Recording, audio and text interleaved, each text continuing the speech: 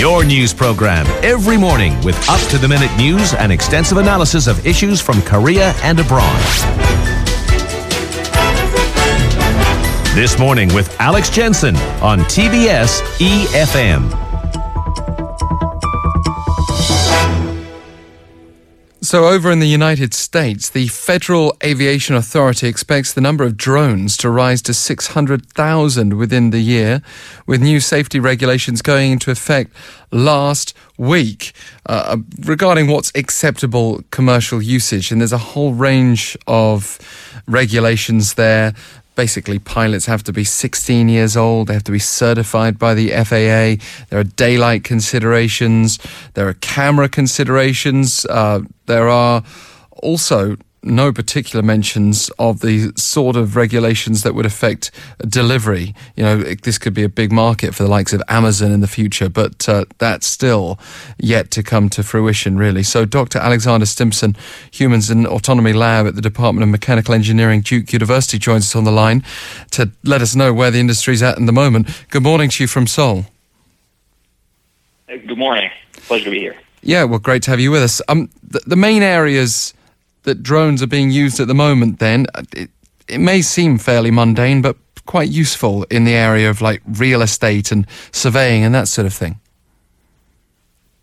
Yeah, absolutely. I think most of the current uses still fall under the category of aerial photography, and so this covers everything from Hollywood uses of drones all the way to disaster response and imaging of disaster areas to insurance purposes or real estate, as you mentioned. That's still really the main area. We're definitely seeing a lot of increases, still particularly in the area of imaging, but in agriculture. We're also seeing uses of drones in scientific research. So in terms of conservation, so we're seeing them used for anti-poaching type approaches. We're also seeing them used for wildlife population monitoring. They're being used for weather monitoring, hurricane prediction, and a lot of different types of scientific uses as well. And it's sheer numbers, really, that forces the FAA's hand here, I presume. Yes, absolutely. As well as the price points on these vehicles are continuing to come down, and the increase in autonomy on the vehicles basically make it so that the traditional requirements of having a high skill as a pilot start to be diminished, and so you can have more players entering this space. Now, as far as these latest regulations are concerned, though, I was slightly confused by one that suggested that the pilot would have to remain within sight of the drone and that point-of-view cameras would be banned, when that's seemingly the whole point of drones, the sort of images that we see online anyway, coming from drones of that nature. And that seems to be also the main appeal for customers. They want to go and stick a camera on there, a GoPro or whatever it happens to be, and capture images or videos that they're not able to usually. Yes, absolutely. I mean, it's one of these cases where that the FAA, of course, has been dragging their feet on releasing these new regulations anyway, and they're really tiptoeing into the space. And so what you're seeing as part of these regulations is that they are opening up for very basic commercial uses of drones, but they're still keeping a very tight grip on the more extensive uses, which would require beyond line of sight operations, nighttime operations, and some of these types of things. Yeah, I mean, especially when we were talking about Hollywood before, and as I said, maybe just more adventurous amateur cameramen, that they would have to look at those regulations very closely, presumably. Are there special waivers, though, as well? Yes, you are allowed to apply for waivers to certain portions of the new Part 107 rulings. It's basically done at this point on a case-by-case basis, and so there you can't have any assumptions over whether your waiver would be approved. And they also do distinguish that such waivers do not include doing delivery operations. Is there concern about privacy with so many drones up in the sky, aside from the basic safety of them avoiding a collision? Well, I mean, at some level, there certainly is. There's all the companies that I'm aware of that are in operations. One of the typical things that they have as part of their proposed product are data management plans and indications of how they're using the data that's being collected.